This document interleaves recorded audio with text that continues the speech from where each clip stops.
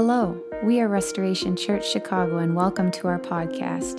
You can connect with us through our website, restoration.life, as well as on Facebook and Instagram. Our mission is to glorify Jesus everywhere, and that includes right here, right now. Thanks for tuning in.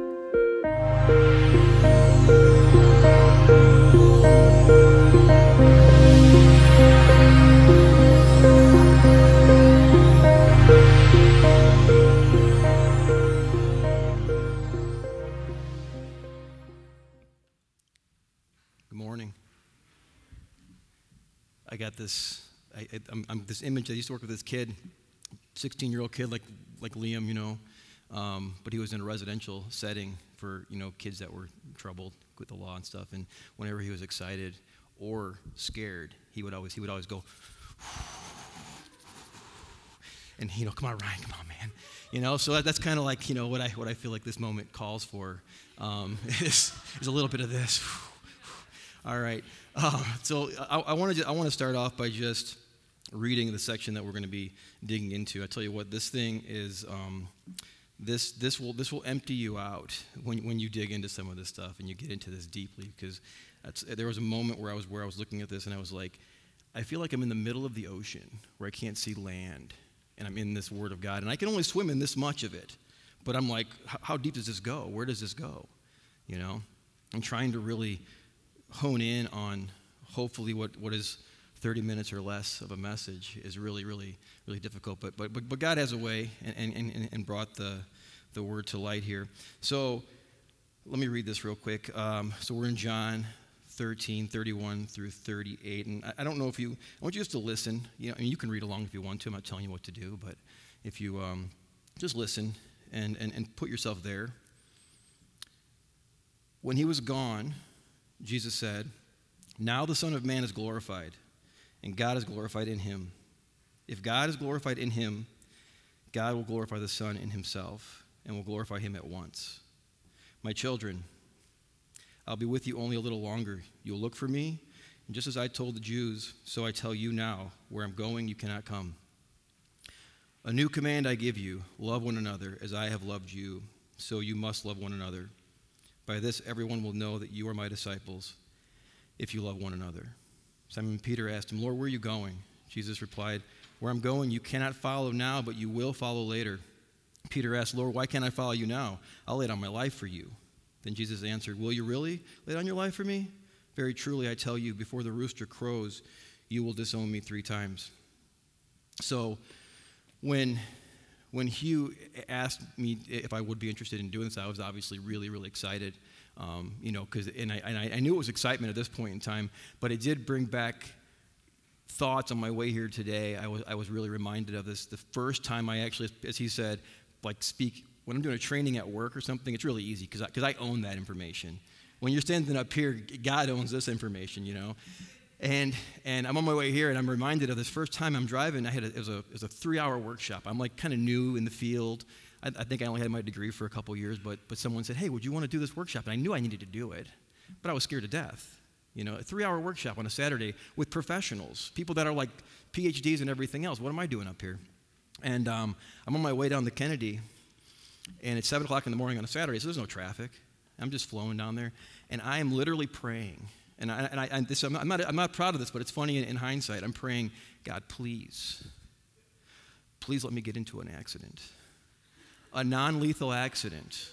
No, this is what's going on in my head. I'm going, please let me because I knew I couldn't just call and lie and say I was sick. I knew I couldn't do that because I couldn't live with myself that way. I was like, give me a legitimate excuse to get out of this, please.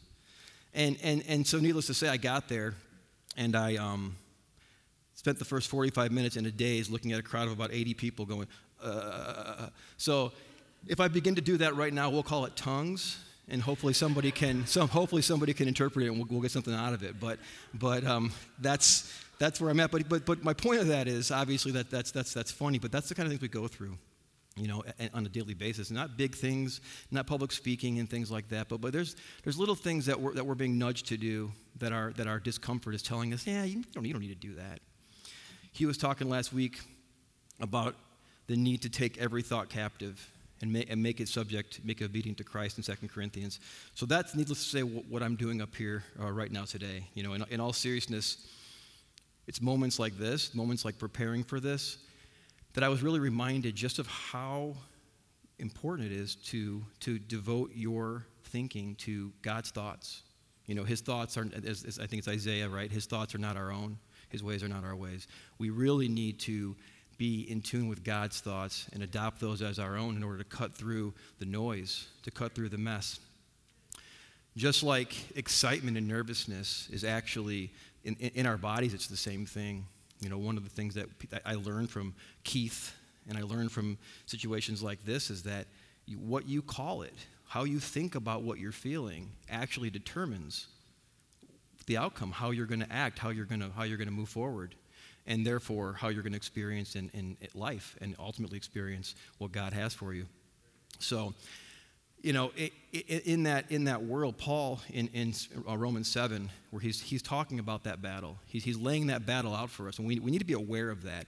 And I think in our modern world, in our modern minds, we're so rational that we forget that this stuff that's going on inside of us is a battle.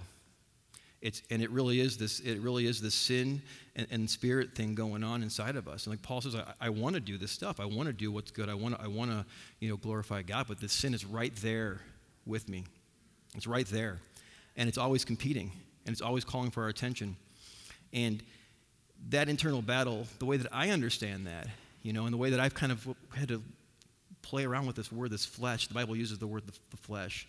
And every day in my work, I use words like the nervous system, the fight or flight, the amygdala, you know. And I'm like, wait, that's the same thing Paul's talking about. We have to understand a little bit about how we operate in our sinful nature in order to kind of see it. God will shine light on that for us. He'll shine light on some behaviors and things like that. But this goes way deeper. This goes into like literally how you operate. This goes into these things that you're not thinking about. You're not even aware that you're doing. And we can become aware of that. God can shine light on that. A lot of us don't know that what's really happening in your body, and this is where it's interesting, is that fight or flight system, as they say, the flesh, is really designed for one thing, right? It's comfort, pleasure, security, right? It wants us to just feel safe. It wants us to self-preserve. And what this part of the brain is doing is it's scanning the environment for threats constantly scanning the environment. 11 million pieces of information are coming into your mind at any given second. You can be aware of 40. Okay, so think about that. That part of that brain is it's in reacting. It's feeling something, and this happens so fast. And then the part of your brain that you're thinking about, that you're aware of, comes online and it explains it to you. It reasons with it. It tells you what's going on. So again, getting our thoughts under the submission of God, getting His thoughts in there, cuts through. It helps us explain that kind of stuff, explain what's happening in our minds, right? So, and incidentally, this same part of our brain is also our relationship part of our brain. This is what's been hijacked by sin. This is what's been hijacked. It's our emotional sort of center. It's a part of us that connects with other people. Same part of us that connects with God, right? So this is really about relationship. So take a moment, just think about that for a second, and really identify in yourself, where does fear work in you? Where does insecurity work in you? Where does sort of passiveness work for you? You know, and think about that, because there's something there for you to notice, and there's something there for you to draw on your faith to sort of start shedding light on that, and really apply God into that situation, because this is kind of how I look at faith, how it works, and why the need, as we're talking about really focusing on Jesus, focusing on Him, as I've heard referenced now, I think two or three times this morning already. Faith is like Bluetooth. Okay, this was given to me by my cousin. I got to give credit where credit's due. My cousin gave me this. He said, Ryan, it sounds like faith is like Bluetooth. And I was like, it is, because we all have a measure of faith. You wouldn't be here right now if you didn't have a little bit of faith, and an idea and a draw to be here. So we all have a measure of faith, and we have to plug that into the source, into God, right? And I don't know about you guys, but like when I get in my car is like me. I'm my car. I get in here, and this is like God. For some people, it is like God. For some of us, it is. That's a different issue. We should confess. But when I get in the car, this becomes the source that powers the screen on the car. This gives me directions. It plays the music. It's powering that body, which is the car, which essentially is useless without this, right? But when we get in the car together, not this car, but the last car we had, I believe, me, Ella, Ethan, Anna, we get in the car, and it's like, whose is going to connect, right? And if it's mine that needs to connect, because I got the directions and everything else, I got to disconnect somebody else's from that source. I have to disconnect in order to connect. And we need to realize that faith works like that. So we have to connect because faith cuts through the senses. We have to disconnect from the world, from our own reasoning, from the five senses essentially, and connect through faith to God, to the image of God. In Romans 8, again referring back to Hugh's reference to 2 Corinthians, bringing our minds captive. We have the mindset. Paul talked about the mindset, and the mindset focused on the flesh is seeking to please the flesh. The mindset focused on the Spirit is trying to seek the Spirit. So your mindset is something under your control. You can determine that. You can determine what you focus on, what you praise, what you worship, what you attend to. So getting our thoughts to work for us is largely dependent on our mindset. So what's your mindset on? Capture that.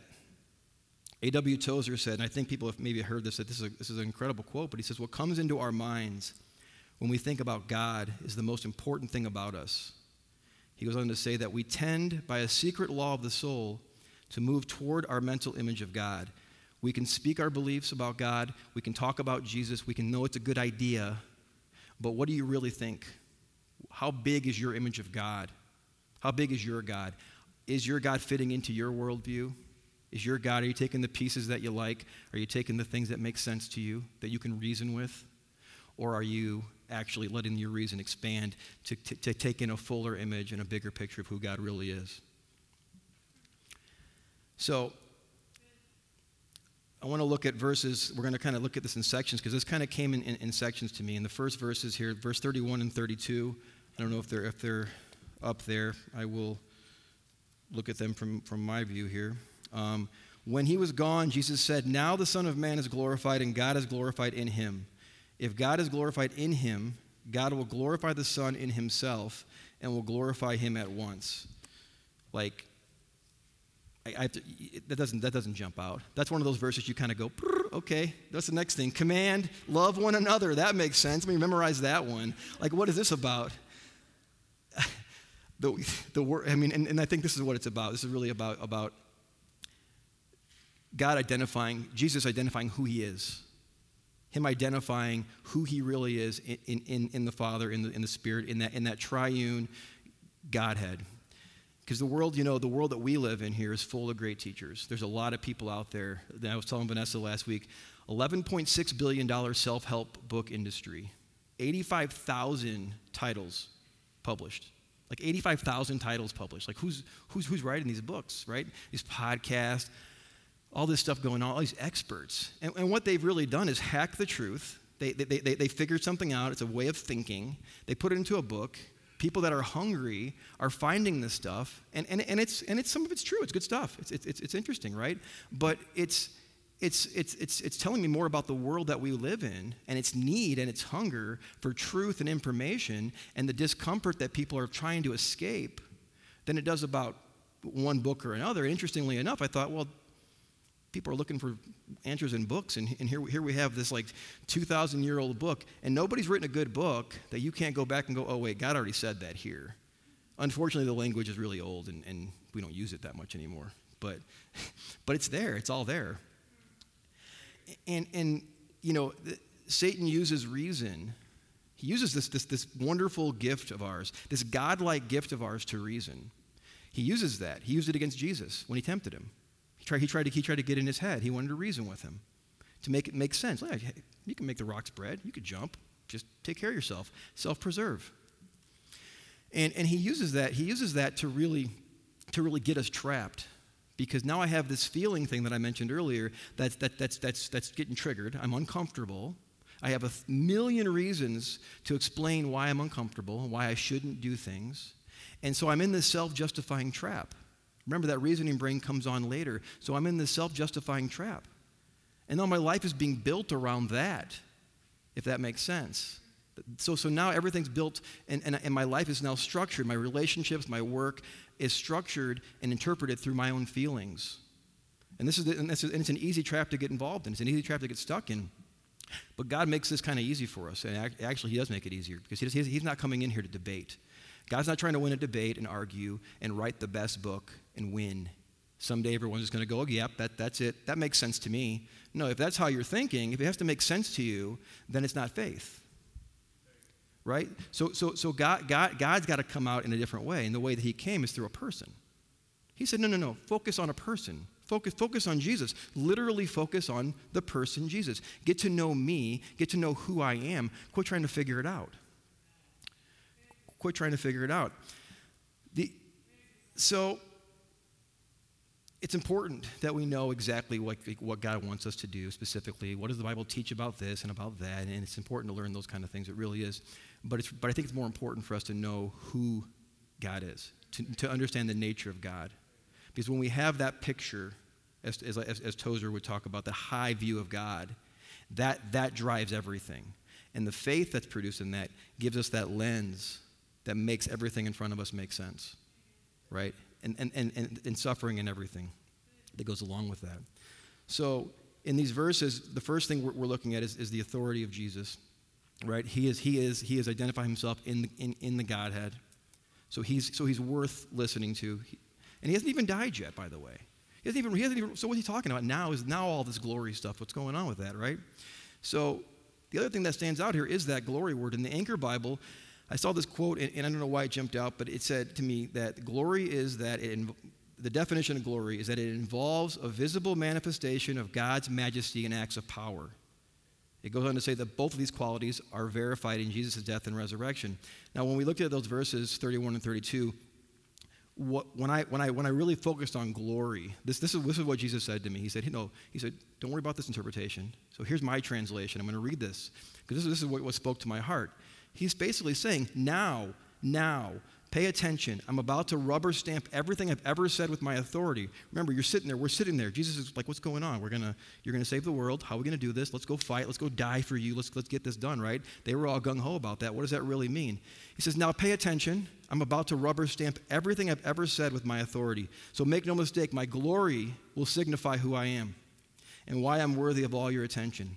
So when you see the most powerful and glorious thing in the next couple days, when you see this, make no mistake, I am who I am, and you can hang everything on my words. So don't let the circumstances bring you down. They don't mean anything in my eyes. Just obediently follow me, and you're going to be okay. So, there's a lot of parallel stories. A lot of these parallel stories in the Bible, and it's wonderful because you can draw different. You can see it differently through your mind's eyes. You can hear what Jesus is saying and doing.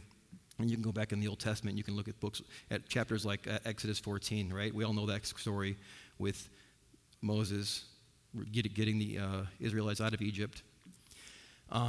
They're facing the Red Sea. They got Pharaoh and the army behind them, right? So they're gonna die, or at best, they're gonna go back and be slaves again. Not great options. And so the terror, the frustration, the anxiety that they're feeling. And what does Moses tell them to do? In verse 13, he says, stand firm, and you will see the deliverance the Lord will bring you today. Just stand firm. Just stand firm, follow my instructions, chill out, because God's gonna do something. God's gonna do something. This is about his glory. And God mentions that in that chapter like 4 times. He's like, this is for my glory. I will gain glory through the Pharaoh and his army. I will gain glory. I will gain glory. This isn't about me. This isn't about you. This isn't about us. This is about God. Francis Chan in Crazy Love uses this metaphor, and it popped because we're extras in a movie about God. People come to the movie to see the star. And all those people that are sort of working the extras, that you're 3 seconds to the back of your head in the scene, I said to Anna, I go, you wouldn't call your family together and have like a viewing party to watch you for 3 seconds walk through a room, because people are going to be looking at Brad Pitt, whoever else the star is. And she's like, well, maybe I would actually have people over to come watch my cameo there. But in actuality, no, this movie's about God. This is about God's glory. And so when we adopt that mindset, and we realize that everything happening right now, everything you're taking part in is about God's glory, you start honing in on well, what should I do? Because it's not about me. It's not about me anymore. And that clears the way, because right now, in this moment, we can hear Jesus say, stand firm. You should be able to hear that. And if you think about it and you're really focused, you should be able to think, Jesus is saying, stand firm, watch what I'm going to do. Everything right now should be seen through the eyes of what's about to happen in the next couple of days. And that interprets our world. The life, suffering, death, and resurrection of Jesus Christ, that is what defines every moment that we live in. So we can get out of all this headspace. But he's giving us this command. So this is not insignificant, because he's giving us a command to love, and he's speaking specifically now to the church. In these verses, he's speaking to the church. He said, love your neighbors. We know that. Love God. Love your enemy, all that. But he's talking right now to us, the church, his body. In verse 34 and 35, a new command I give you, love one another as I have loved you. You must love one another. By this, everyone will know that you're my disciples, if you love one another. So this is not insignificant, because it's like, yeah, love one another.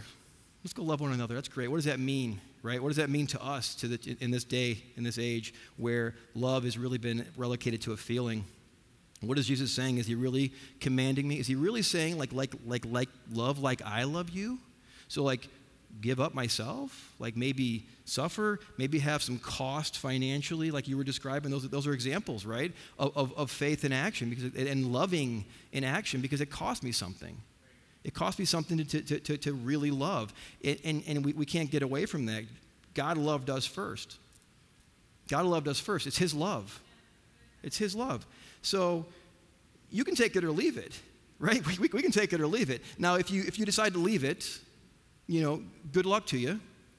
Really, enjoy trying to make something, right, out of life, and hope you're a good reasoner. There's a lot of people out there that are really good reasoners and are comfortable, and they don't know what they don't know. But if you do accept that love, then realize you're going to have to give it away. You're going to have to share it, because it's not yours in the first place. So if you're going to take it and feel it, if you're going to notice it, if you're going to recognize it and accept what God has done for you, then you have an obligation to share that. But in sharing that, like Hugh said, it comes back. It comes back 10 times. It does cost you something. It does hurt a little bit, but it comes back. It comes back 10 times. So now Galatians 5:6 says that all that matters is faith expressed as love. All that matters is faith expressed as love. Right? So Paul here is marrying the word faith and the word love together. We can't separate those two things. So it's if you're not really living in faith, then you're not loving people. If you're not loving, you're not living in faith. So these two things kind of go together. James says faith without works is dead. Everyone knows that verse. Well, what kind of works? Right? Works of love, acts of love. So measuring what you're doing, measuring your faith, identifying what you should be doing right now and where you should be plugging into is really about understanding where do I need to love better. I want to touch really quickly on James 1, where he talks about the testing of your faith produces perseverance. And then in Romans, Paul talks about suffering produces perseverance. So suffering, faith, love. Now you see this sort of like they're not separable. They all go together. And so we can stop avoiding the discomfort that love's going to produce us, because we have the faith in this image of God, in this big picture of God, that when we give and we cost ourselves something, that love produces the resurrecting power and the glory of God, right? Because that's what it's all about. And so now we find ourselves sort of in that process when we're living our life right now. And I say that right now because nothing has to change in your life right now for you to experience this. We don't have to go like, I got to get here, I got to do this, I need this job, I need, that's going to solve my problem, that's going to fix it. It's not. Right? When we plug into this right now, I don't want to call it a formula. It's not a formula, but it kind of is. It's the truth. And when we plug into that, the world opens up and we see things through God's eyes. So I'm saying all this and I'm bringing up suffering and things because the love of Christ is unreasonable. It's unreasonable. It doesn't fit into our reasoning. It doesn't make sense. It doesn't mesh with our flesh. It goes back to what I was talking about earlier with reasoning skills being used to justify. He commands us to love based off who he is. Not like you need a reason to do it. You do it because of who he is. A lot of couples come in to therapy, and this really exemplifies the culture we live in and that we all fall into. But they come in and they say to me, we just don't love each other. I just don't love him anymore. I just don't love her anymore. And I've learned over time to say, well, when did you decide to stop doing that? When did you decide to stop doing that? And I'm like, what? And they have no idea that love is an action, right? And that love is sacrificial. That love is unconditional, right? It's not some sort of some token that you can barter with. Give it away. So our definition of love is acted out in faith, and it proclaims the glory and presence of God, drawing attention to him through his mystical body on earth, the church. So I believe if we walk out here just hearing go love, we're going to miss something if we don't understand that it's going to cost us something, right? And that cost and noticing that where it's going to cost us is actually where God is waiting for you. When Vanessa made Thursdays consistent for worship practice, when we got in this building, it was Thursdays, right? I was ticked. I was like, okay, fine. I had already set Wednesdays up. I was committed, small, connect group and everything. So I'm like, this is fine. Got my private practice at night, so I see clients, and it's like 6:00 on Thursdays, and I'm like, all right, man. So I'm working the schedule. I'm fine. And then one day I'm like, hey, I don't think I can make it this week. I got clients, and she's like, oh, it's fine. Liam can play, and I'm like, no, I'm gonna play. I just want to practice. I just don't want to disrupt my schedule, and have to go through this effort of getting. Now, obviously, I'm not complaining, but in my head, I was like, oh my God, I have to do this for real. But again, doing that, what's that? I'm sure you did. You're like a guru, The point is, you're getting this. You're being blessed. Now, is it like, oh man, I wish I didn't have to? No, it doesn't matter. But in the moment, the disruption, the struggle of getting things in place, rearranging a schedule. I'm married to a calendar. I'm in it, man. So when you have to disrupt it, it's like, okay, what effort's it going to take? But it always becomes worth it. It always pays off. So I'm a little like Peter. I'm a little like Peter in these verses, and look at verses, where are we at here?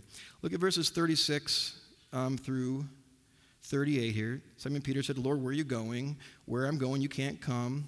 Lord, why can't I follow you now? I'll lay down my life for you, Will you really? Will you really, Peter, lay down your life for me? Very truly, I tell you, before the rooster crows, you will disown me 3 times. And that's it. Now, this is a whole lecture series. This is like a book in itself. Peter's denial and all that kind of stuff. It says so much. But how many times have I failed to bring up God, to mention his name? People are like, good job, Ryan. And I knew what it took for me to get there. I knew the anxiety, the amount of prayer I went through, and then I went and did it, and people were like, hey, great job. Well, that was really helpful. Thanks for helping. And I'm like, hey, no problem. I got it. Yeah. and I'm feeding my ego, and it feels really good. And all the while, I was like, man, you have no idea. And I didn't bring up God. I didn't bring up Jesus. How many times did that happen? How many times have you done that? So here's what Peter is trying to tell us, I think, in this. I think this is what I get from Peter in these verses, because otherwise we go off for another 3 hours. Your faith is always going to be challenged against yourself. It's always going to be. It's really not, if it's easy, in some ways, it's not faith.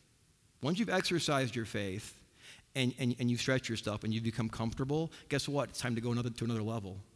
It's time to bring it to another level. Right? So you're not just coming to church. For those of us that it's easy to come to church for, guess what? That's not faith anymore.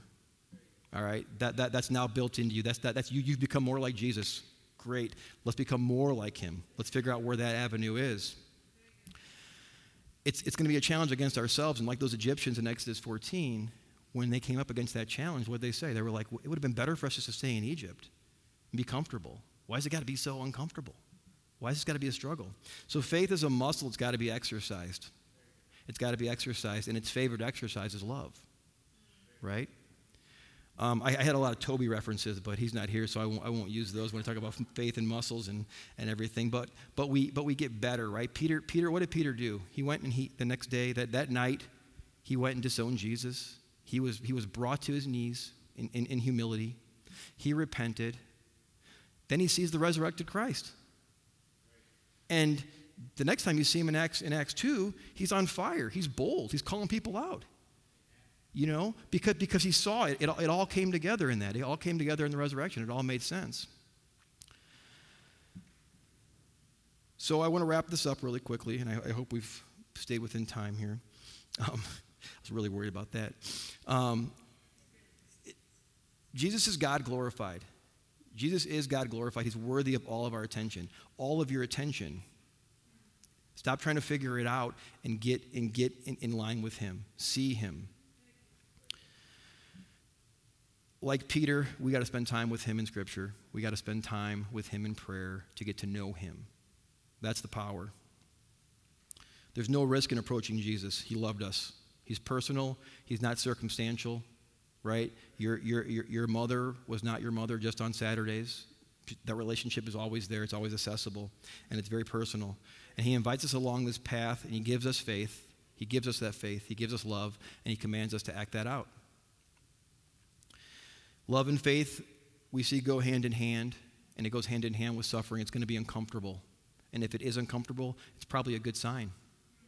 We're not going around patting ourselves on the back and trying to make ourselves suffer. We're not Puritans giving ourselves lashes and things like that and saying, look at me, look at how hard my life is. We don't do that. So ultimately, we get to be part of this grand story. We get to love like Jesus loved in order to let everyone know that we're his disciples, and we draw people into that love. So right now, what does this come down to? What's the call to action here? The call to action here is really about looking right now in the local church. This is the if you're curious about where to start, if you're curious about where to hone in on, if you're curious about why you're here in the first place, maybe you are, maybe you're not. But if you're curious about that, then look right here amongst you in these relationships. And yeah, you can obviously get on and volunteer, and you can serve, and you can be part of making the engine run here. But you can also show up 30 minutes early and pray. You can show up 15 minutes early and have a cup of coffee and share yourself with somebody else. You can also, if you're struggling to get here, you can struggle and you can make yourself come to church, right? And then ask yourself, what do I need to do about this? Why is it such a struggle for me? Why is it a problem? If it hurts a little, it's supposed to. It's supposed to. And we've got to push past that. But we're not just pushing past that with our own effort, with our own power and strength. We're pushing past that because we see that vision of God in front of us. And the struggle is real, but the struggle is no more important than a stop sign on a deserted road in the middle of the night. You notice it, and you just keep pushing forward towards that image of God, towards that high view of God, because you know him. Can I pray? All right. Lord Jesus, thank you so much for this day. Thank you for bringing us here to this moment, to this moment right now. Remove the distractions. Help us bring our thoughts under submission to you and to your Spirit, Lord God, and let our eyes of faith see the moment right now for what it is, a moment to ask ourselves, where can I love better? Where can I be more like you? Help us not to shy away from the anxiety or the fear that might hold us back, that might bring us into a trap that's being set for us, Lord God, by Satan, using really good conventional wisdom and reason to justify how we feel, Lord God. Let us put everything that we feel on that cross with you and see you for who you really are, Lord God. Open our eyes in Jesus' name. Amen. Thanks again for listening. We hope you were encouraged. Don't forget to connect with us through our website, restoration.life, as well as on Facebook and Instagram.